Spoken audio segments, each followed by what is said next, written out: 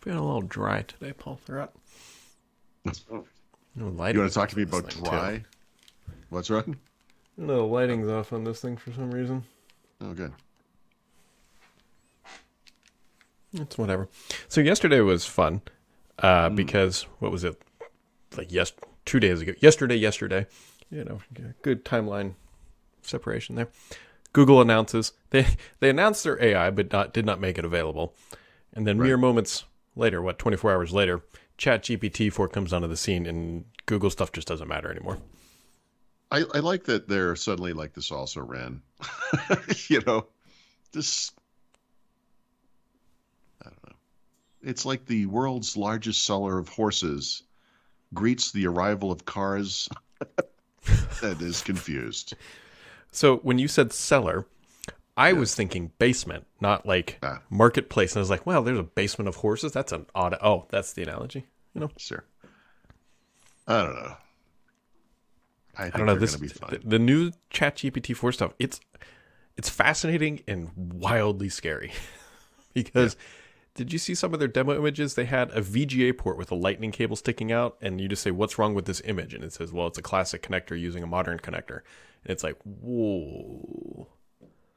Yeah, there's an article in the New York Times today I meant to write myself, but they have some good background information I would have gotten, which is that when Siri first came out, one of the problems with it is that it was just a giant single collection of data. And to add to this model, it just had to go in the whole bucket. It was one bucket. And so it was a super inefficient thing. And I think that what you're describing is the difference between something made by a child with finger paints and like a Monet. Yes. You know? And yeah, there's something going on here that's amazing. Just like my lighting has now corrected itself with the sensor on the camera, which means this is too bright. Maybe AI can fix this. Probably not. You know what's interesting about our TVs, because we have one at home, obviously. They're wildly out of date now. Like, we bought these things a long time ago. Paul, you should see the TV we have in our living room. It is 12 years old now. Wow. It's not even an LCD. It's a cold cathode, whatever backlit thing. It's okay. So I know this is not going to be a news to you or anything, but were you to look at a TV now and say, I want one that's the same size or bigger, and what could I get for whatever? Like, we bought a TV here in Mexico City, meaning it's more expensive than if we had bought it in the United States, because electronics are just more expensive here. It's bigger than our TV. It's more advanced. It has better, more modern HDR and all that stuff. It costs less than half as much as the one that you have hanging on the wall behind you, which is the same one I bought. And I mean, I'm not saying it would cost a third in the United States, but it's somewhere between a third and half. And that's the way that world has gone, you know? Yeah, and we'll eventually replace our TV upstairs. It's a 1080p TV. It was the top of the line TV at the time. Sure. But I bought a top of the line plasma when that was the thing with the deeper colors and all that. And I assure you, whatever burn-in is on that screen is still there.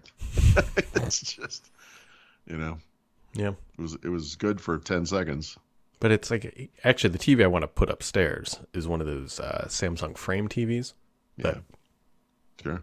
But it's like, those things are, you're paying a premium for some payment. veneer wood cladding around the outside. Yeah. Sure. It's like, I'd rather go on vacation than spend $2,000 on that frame TV. Right. Such is life. I don't know. You should see what the pictures of a vacation look like on that TV before you decide. I can see all the grains of sand. I'm just going to watch YouTube videos of other people that went to where I wanted to go. Yeah, if you just stand close enough so it's in your peripherals, like, it's immersive. Look, honey, just go get the heater, the plug-in heater that you put under your desk, and we'll just blow the hot desert air on the face. We don't need to go I'll just tie your foot to the chair so it will be like you got caught in a rock, and then we'll see how long it takes for you to get rescued. And then every 10 minutes, I'll come and whap your knees with a bamboo shoot so it feels like you're sitting in economy on the plane ride.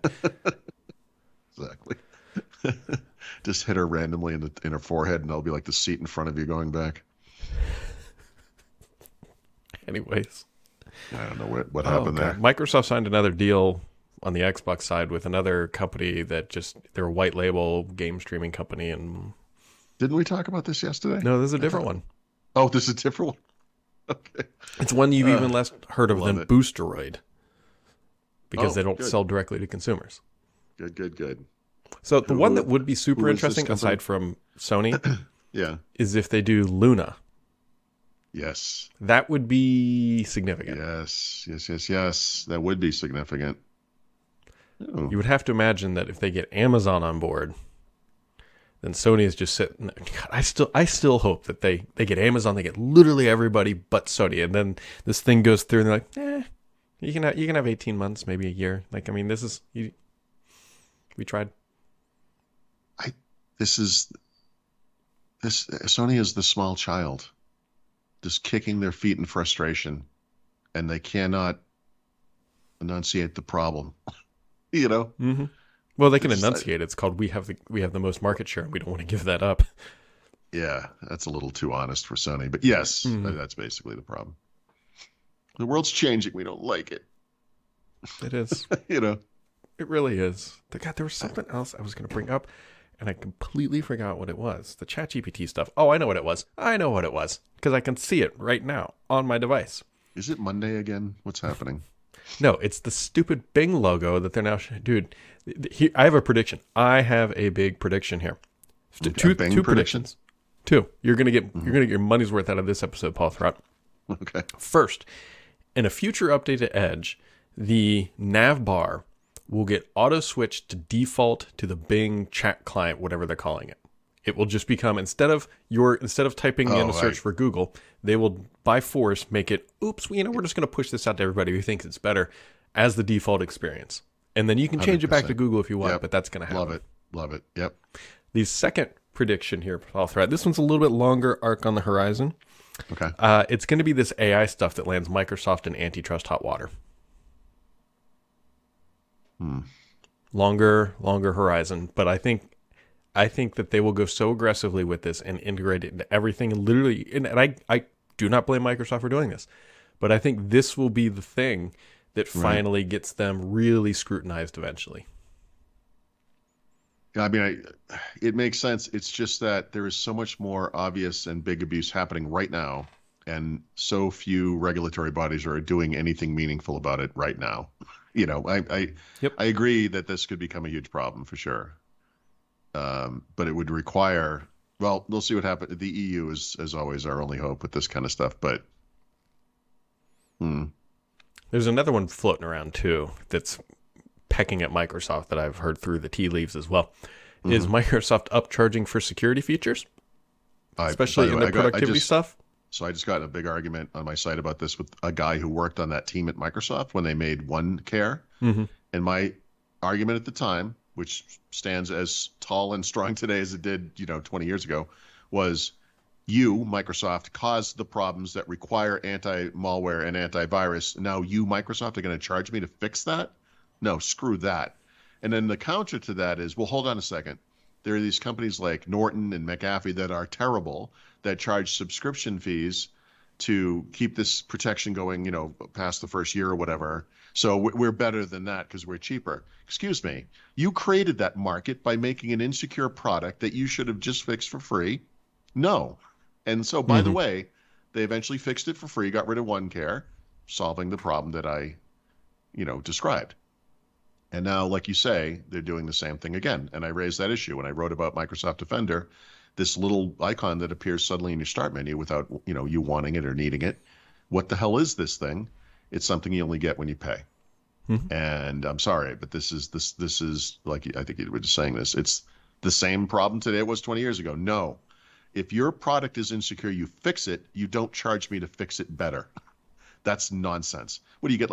You get some kind of airbag for free, but if you want side impact, you got to pay for those. Are you kidding me? No. Build a secure product. That used to be a thing at Microsoft, by the way, right? That was trustworthy computing. Yeah, but then they realized they could charge money for it. Much like they had an ethical Bing team or ethical AI team until they realized they could make money with it and they could win this segment, and so they just light them all off. It's infuriating. It's infuriating. And by the way, like the notion of Microsoft, they're like, okay, we're not going to charge as much as the antivirus vendors, right? So we're doing we're pro-consumer. No, you're anti-competitive. You can subsidize this product because you make Windows. And by the way, Windows should just be secure. Mm-hmm. I'll never get off this horse, dude. This is one I feel so strongly about. The other fun thing to watch here, I'll give you know, there's 3 takeaways, right? 3 fun things to watch from Brad. That's everybody's getting their money worth. Is the race to the bottom of this AI stuff? Yeah, because there's a new one out called Poe, which is from the company that makes Cora, and it looks great. It's fancy. It's neat. It has a bunch of different options. How do you spell Poe? Poe. They probably paid a boatload for that domain. Possibly, yeah. Oh no, definitely, yeah. Which is, Paul, why they are charging $20 a month for it. All right, well, you think $20 a month is bad? Check out this one. There's an app called Duolingo that helps you learn languages, right? Ostensibly, this thing was free. In fact, this thing was always going to be free because they were using their language learning information to feed some AI database or something, and they were getting paid for that, and that's how it was going to be free forever. Well, Duolingo's not free. Well, you can still get the free one, but it's full of ads and it's garbage. So you got to pay, I'm going to say it's $9.99 a month for like what they now call, I swear to God, this is the name, Super Duolingo. No ads. And then you can, it doesn't matter if you keep failing. You don't have to start things over, blah, blah, blah, whatever. Well, now there's a new tier. It's called Duolingo Max. It adds 2 AI-based features. It doesn't really matter what they are. Well, it matters what they are. One of them is you have a fake conversation with a fake person, like it will pretend you're in a cafe in Paris and you're ordering coffee or something. You can have that interaction. And the other one is you can learn more, which is something I never wanted to do when I used Duolingo, about why something was right or wrong or whatever. You can actually have this discussion about, go deeper into one of the questions in a lesson. That service costs $30 a month. This is 2 features in a mobile app. $30 a month. Yeah. So I think what we're both demonstrating here is AI is expensive. Oh yeah, it's. But this is the thing. It eventually will not be, right? We're in early days. People are trying to figure out. Some companies are going to win. Some are going to lose. Some are going to disappear. There was one that got like $300 million in funding because it ties deeper into Windows and Mac and other stuff. Well, I think what makes it less expensive is going to be hardware, right? Mm-hmm. We're going to have hardware on our devices, that do these things less expensively. I would say, without knowing any better, just because it's there, Apple is ahead of the game when it comes to mobile, for sure. Mm-hmm. I don't believe, well, no, that's not true. There must be NPUs on Macs, right, because they make the Apple Silicon, so that they're there as well. It's coming to Windows. We've talked about this, about the PCs or the chipsets that are adding this. But, what's a first-gen Intel chipset usually like? I'm using a setup here that has like a dock thing going on and blah blah blah, and that stuff doesn't work on 12th gen mobile chipsets. I'm told now it also does not work on 13th gen. I haven't tested one yet, so hooray. Yeah, but they'll get the AI right, Microsoft is advertising me OneDrive and Word, even though I use and pay for OneDrive. But I'm sure their AI is perfect. I got a prompt to download Mobile Edge. I read a Google newsfeed every morning that has nonsense in technology, that has stories about things that are today. I got one about hand warmers. Mm-hmm.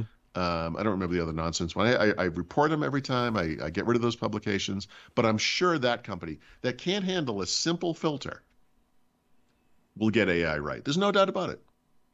Well, that's the important thing, Paul. It's not their AI.